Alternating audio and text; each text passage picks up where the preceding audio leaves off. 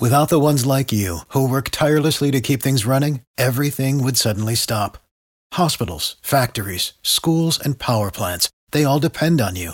No matter the weather, emergency, or time of day, you're the ones who get it done. At Grainger, we're here for you with professional-grade industrial supplies. Count on real-time product availability and fast delivery. Call, clickgrainger.com, or just stop by. Grainger, for the ones who get it done. Every team, every topic, everywhere. This is Believe. I mean, here's a guy that criticizes everybody, whoever they take. He's got the answers to who you should take and who you shouldn't take. And all of a sudden, he's an expert. He's in our paper 2 days ago telling us who we have to take.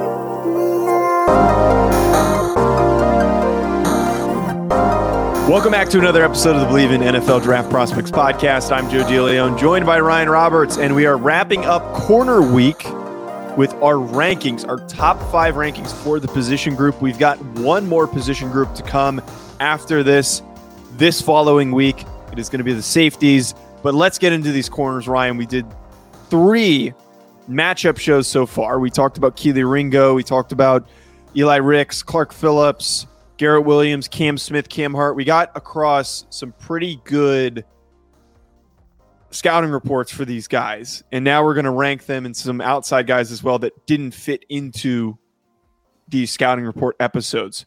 We talked about it a little bit, though, yesterday, Ryan. And I think that the resounding overview of this corner class is that there's some talented names amongst the group, but not really any high-end talent, plus a plethora of high-end talent like we've had over the past few drafts. It's a bit of a step down from what we've seen previously.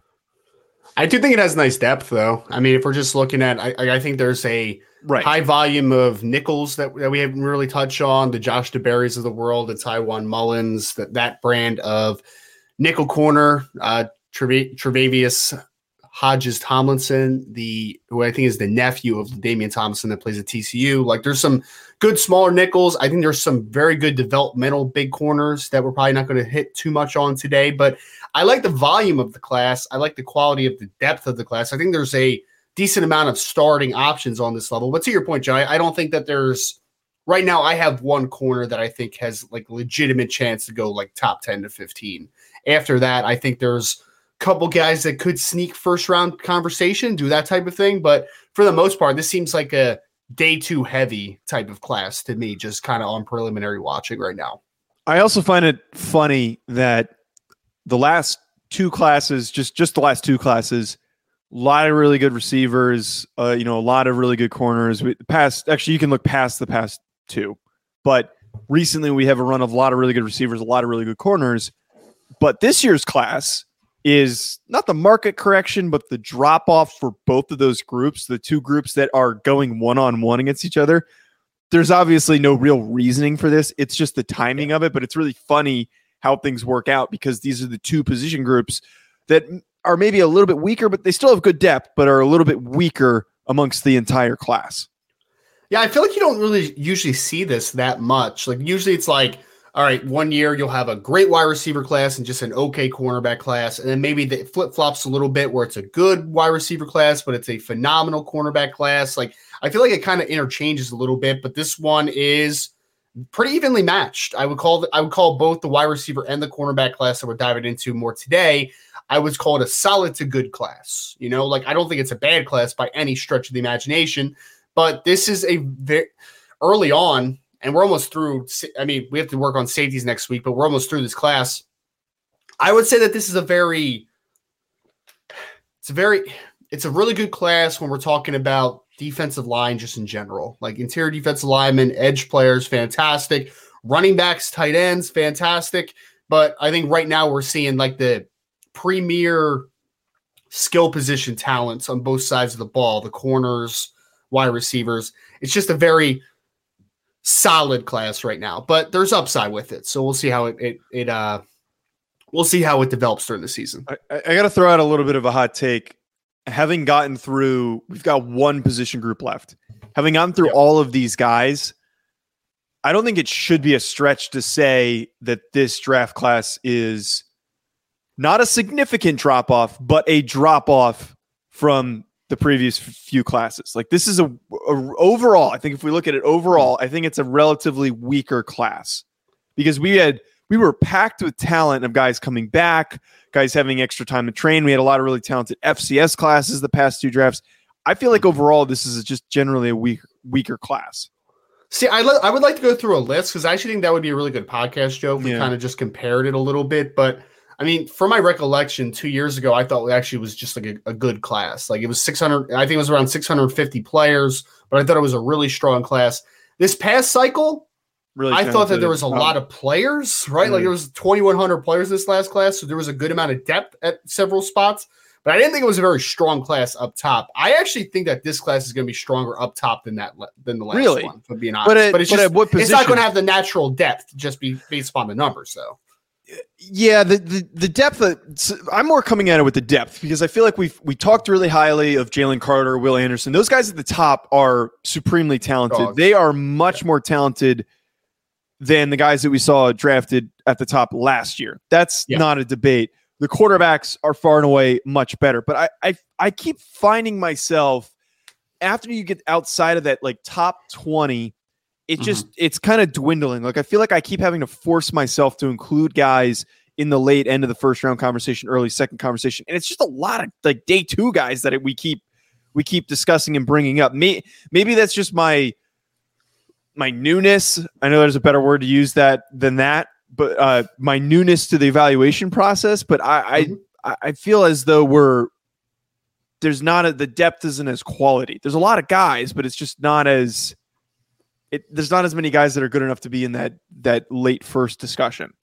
This is a good test for you, though. Now that you're doing the evaluations, we're going to see a really good sample of how guys progress through the season, right? Because I'm curious to see how your opinion on the class changes, just kind of during the season, because guys will rise, guys will fall, guys will burst on the scene that you've never heard of up until that point. So things will always change, but I think it's a really cool opportunity for you just in general, just to kind of see how volatile things can be in the draft world. Because I mean, I've been in some years where it's like that I did not like the draft in the summer, and then it turns out to be one of the better classes that I've ever graded. I've had it the other way where it's like I really like the class, and then things just kind of dwindle a little bit at certain positions.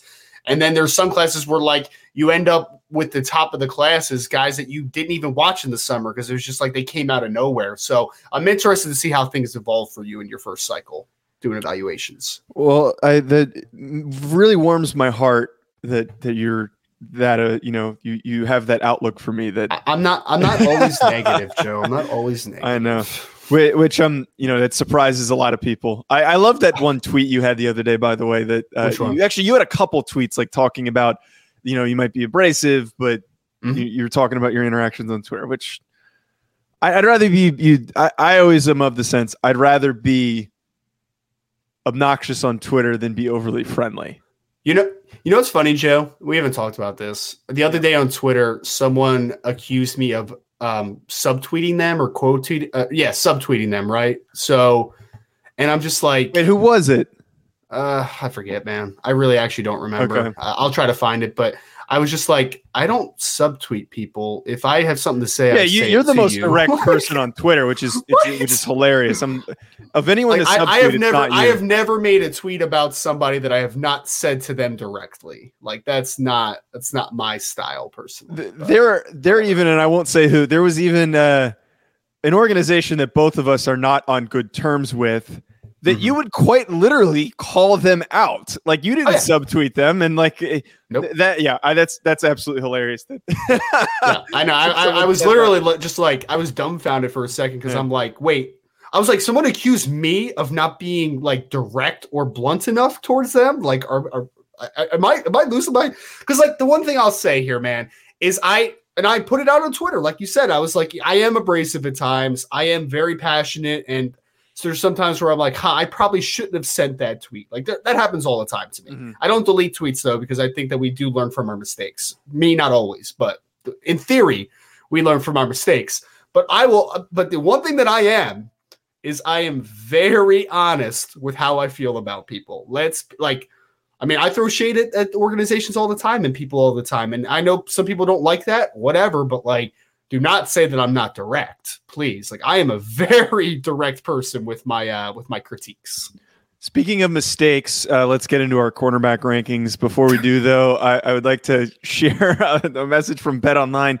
Had some bozo on the YouTube trying to direct us to go to a different betting site, which if they want to pay us, sure, but BetOnline's paying us. So BetOnline is the fastest and easiest way to wager on all your favorite sports contests and events and first-to-market odds and lines. And it's not just that they're paying us. Like, I love using BetOnline. It is really, really easy to use. It's super straightforward. The benefit that you get is that you can bet wherever. It's not legal in California, but I'm able to bet here in the meantime until it's legalized. BetOnline is to me, having seen some of these other offshore books or having to directly go through a bookie. I have friends who do that stuff. I'd much rather go through BetOnline, which is an actual reputable website and source for your betting access and your betting needs. BetOnline continues to be the top online resource for all of your sports information, from live in-game betting, props, and futures. Head to BetOnline today or use your mobile device to join and make your first sports bet. Use our promo code BELIEVE50 to receive your 50% welcome bonus on your first deposit. BetOnline, where the game starts. All right, Ryan, starting us off at number 5, I have Cam Hart from Notre Dame. We talked about Cam Hart, the length, the size. After thinking back on what you talked about with him, I have a positive outlook for Cam Hart because he is a tall, long, explosive corner. And one of the things that you said and emphasized a lot on Cam Hart is that if he can work through some of the issues that he has, those traits are good enough to maybe boost him up in this class. He's a little bit new to the position, previously a receiver, but Cam Hart from Notre Dame has that build, has that size to, I think, be an effective starting corner. And where I projected him, end of the second round, I think fits nicely at that 5 spot for me in my corner rankings. But I think both of us here are pretty big fans of Cam Hart from Notre Dame. We are. I mean, I really like Cam a ton. Like you said, former wide receiver recruit, very under-recruited kid, but he's on the freaks list, 6'2.5", 205 pounds, 21.7 miles per hour on the GPS, the 11.2 broad jump, 38-inch vert. Fantastic testing numbers that we can foresee from a Cam Hart. And it matches on film, man. Like, you see it there. And I think that there's a level up that he can take from just a comfortability of playing the position level, which I'm excited to see.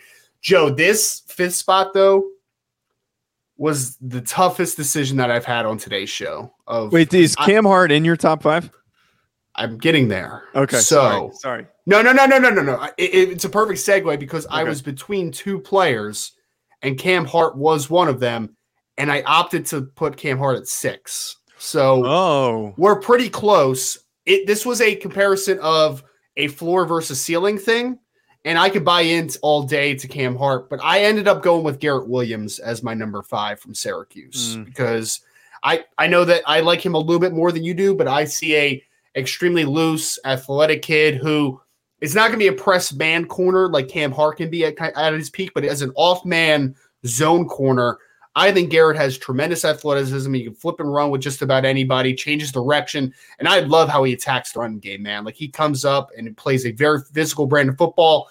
I think, and again, I talked a little bit about my past interview with him. He talked about that he really emulated Jair Alexander. And while I don't think he's going to be a Jair Alexander type of player at the next level, I do think stylistically there's some things to kind of get there, right? Like, he's an outside kid who can also play inside, can do a lot of different things from the cornerback position. So I opted for the floor a little bit. I really do like Garrett Williams from Syracuse a ton.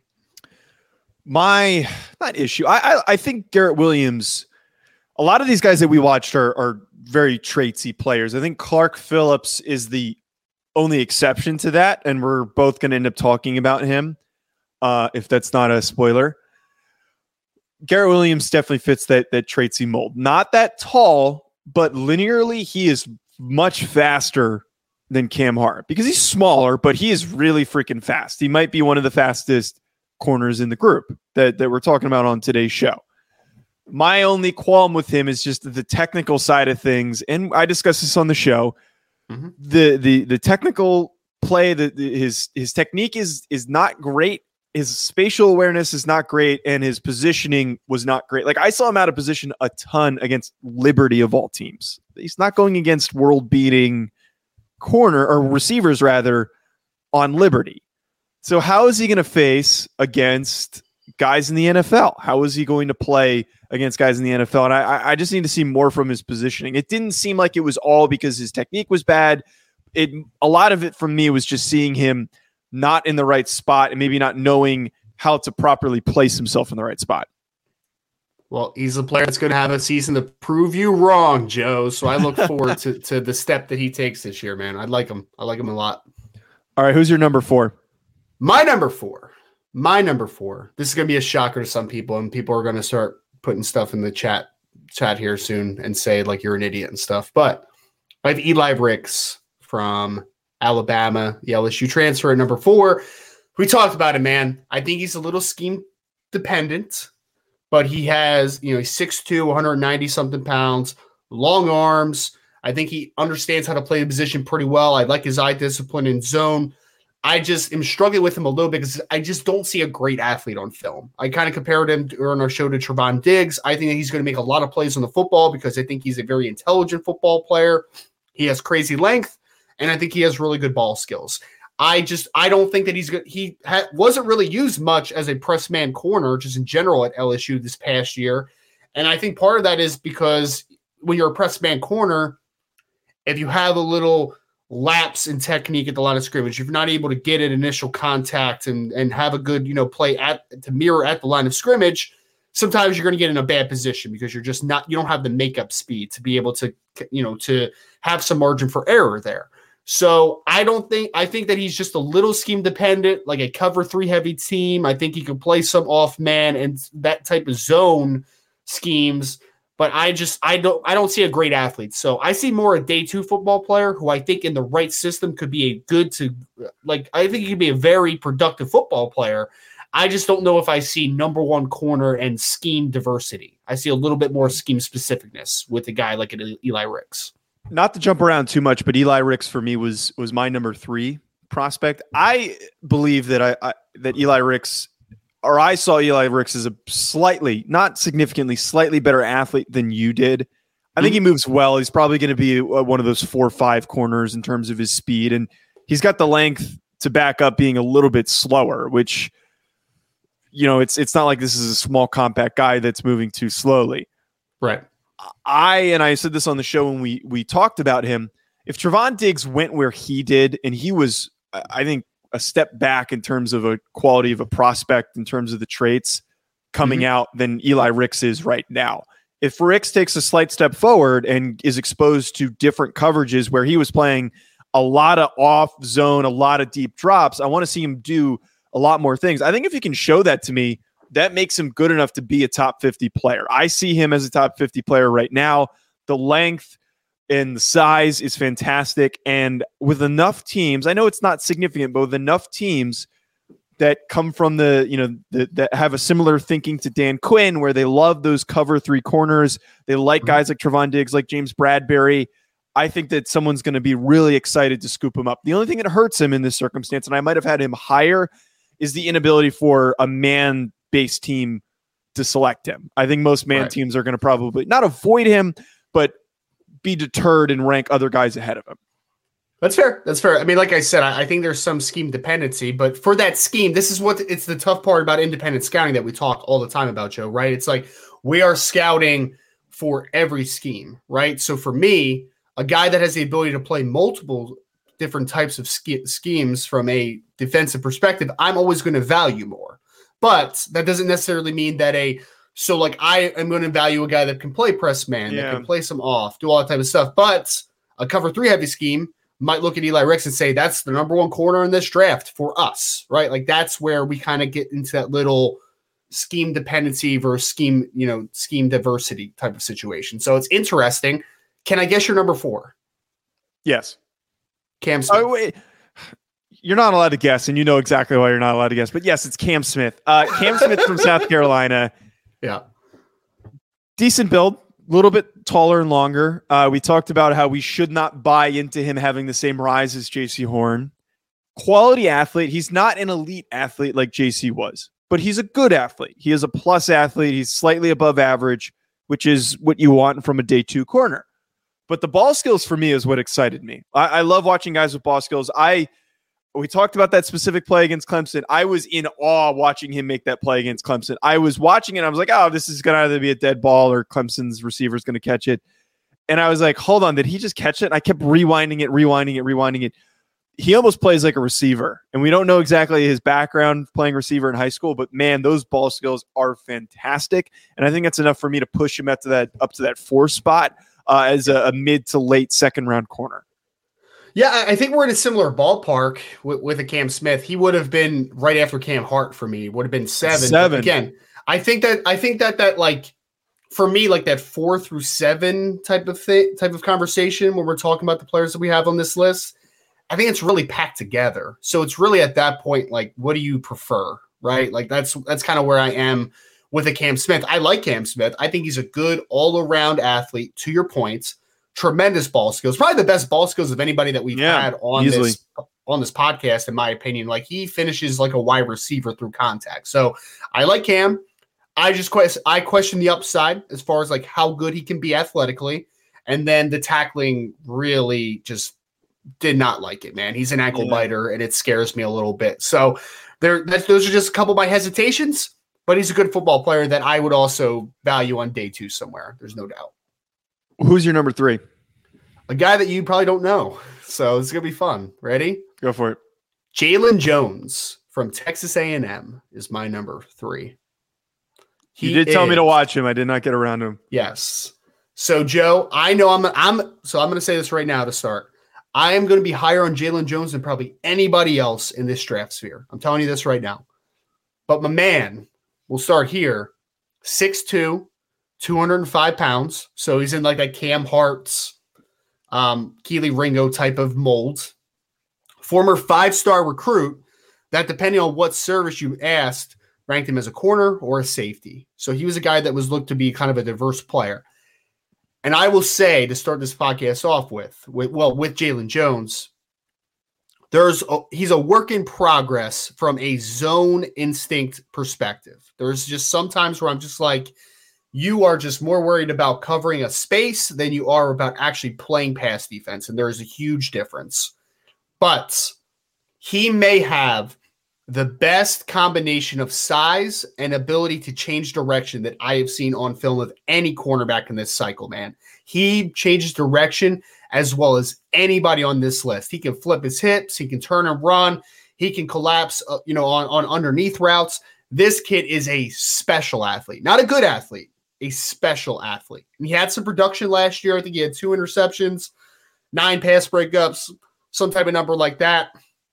I watched him in the Alabama game where I did not see a corner do a better job on Jamison Williams than what Jalen Jones did, in my opinion. So he's in a very crowded room at Texas A&M. They have Miles Jones coming back, cornerback from injury, who's coming back for his 6th year. They also have another corner named Tyreek Chappelle, who's a pretty solid little player out of Pennsylvania. Actually, he's out of Philadelphia area. And he was actually higher graded by like PFF and stuff. But I'm telling you right now, Joe, Jalen Jones, if he puts it together this year, he could contend with Keely Ringo. He's that good of an athlete. He's not going to run as fast as Keely because Keely is just a burner. But Jalen Jones has some absolute special traits. I'm in on him, man. The ability for him to mirror a match at 6'2", 205 and play with physicality. Yes, this is my type of corner. He reminds me stylistically, I'm not saying he's going to be J.C. Horn, but he reminds me stylistically of J.C. Horn. This is that press man, explosive athlete. Everything is there for Jalen Jones. He just needs to be more consistent on a snap-to-snap basis. The one thing I had not watched this guy, and I'm going to make the time to watch him before the start of the season.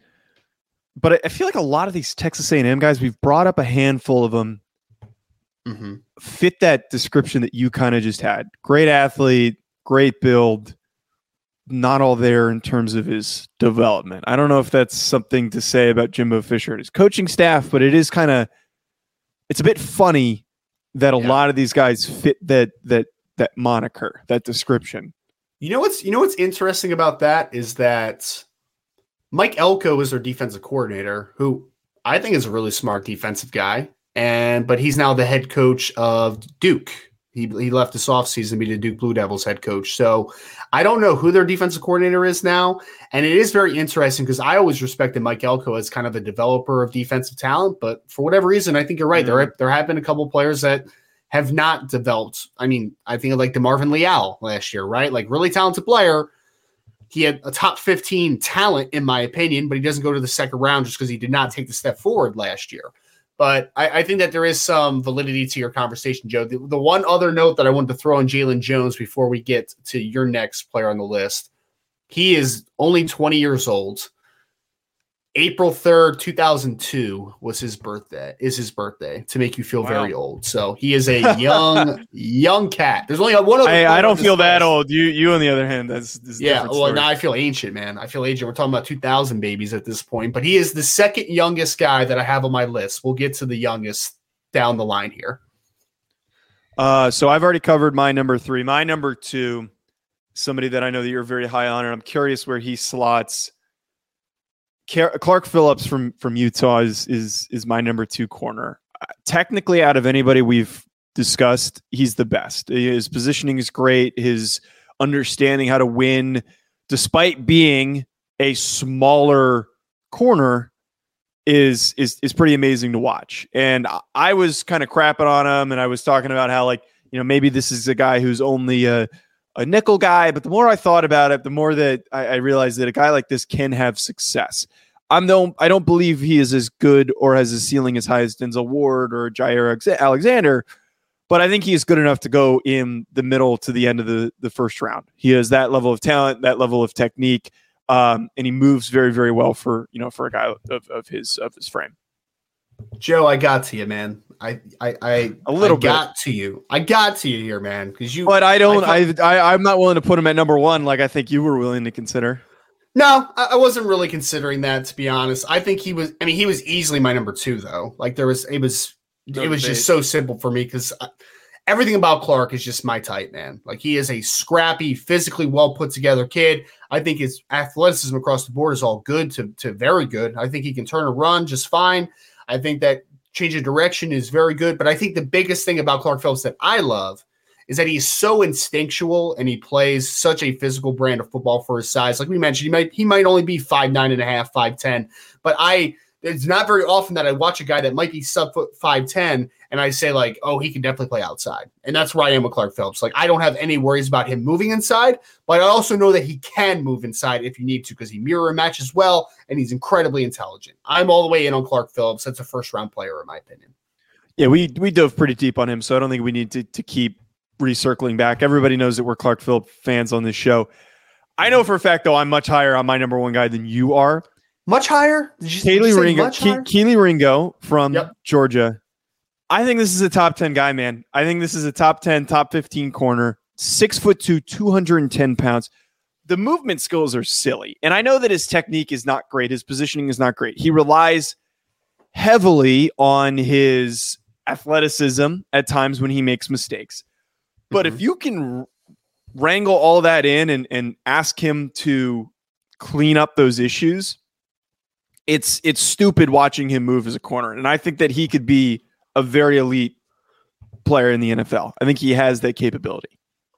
I don't disagree with anything you said, man. Like I said, he is the only player for me right now that I could project to maybe be in a top 10 pick. Like he has that type of upside. 6'2", 205, long arms, 4'3" athlete.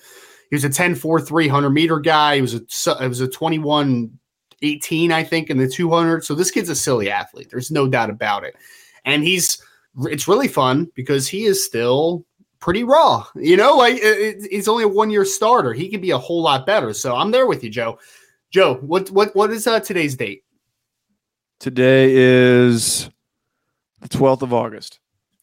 So on June 27th of this year, Kelee Ringo turned 20 years old. He just turned 20 years old. That's insane. Yes. So he will be a 20-year-old really kid. A child. Yes, he will be 20 years old during the time of the draft if he declares. Wait, when was his birthday? It is June 27th. Okay. So he will be he will be 20 years old for the first couple years of his, for the first couple years after getting, first couple months, of being drafted. There we go. So he is a young cat, and that shows up on film. But when you're talking about the height, weight, speed combination that this kid has a corner, this is special. Like he could be, he's faster than Xavier Rhodes, but like he gives me Xavier Rhodes vibes. Like that's what he could be. Like physically, you could just say like eliminate that kid at the line of scrimmage and just don't let him out of your hip pocket. Like that's what that kid can be, in my opinion. So everything's there for Kelee Ringo, man. He needs to take a step forward, but you could talk me into him being a top 5 to 10 player when it's all said and done. Wow, he has that type of upside. He does. Yeah, I'm bought in. I'm 100% bought in. And I think at the very least, if he takes a slight step forward, if it's not a ginormous one, I'm still keeping him where I have him. I think he's that freaking talented. I don't think any of the other guys, the corners in the past class were as athletic as he is. Is that a stretch to say?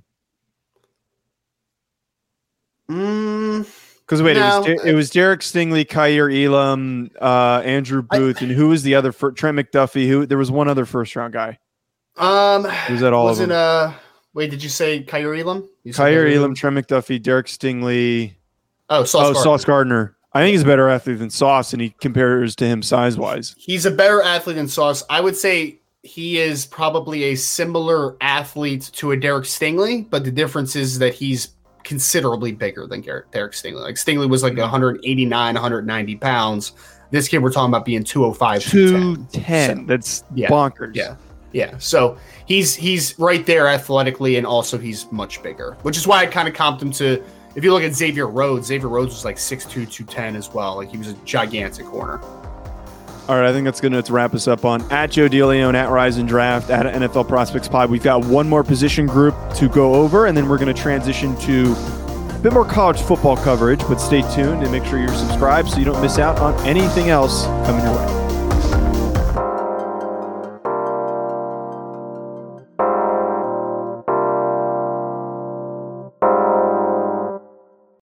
For the ones who work hard to ensure their crew can always go the extra mile, and the ones who get in early so everyone can go home on time, there's Grainger, offering professional-grade supplies backed by product experts so you can quickly and easily find what you need. Plus, you can count on access to a committed team ready to go the extra mile for you. Call, click Grainger.com, or just stop by. Grainger, for the ones who get it done.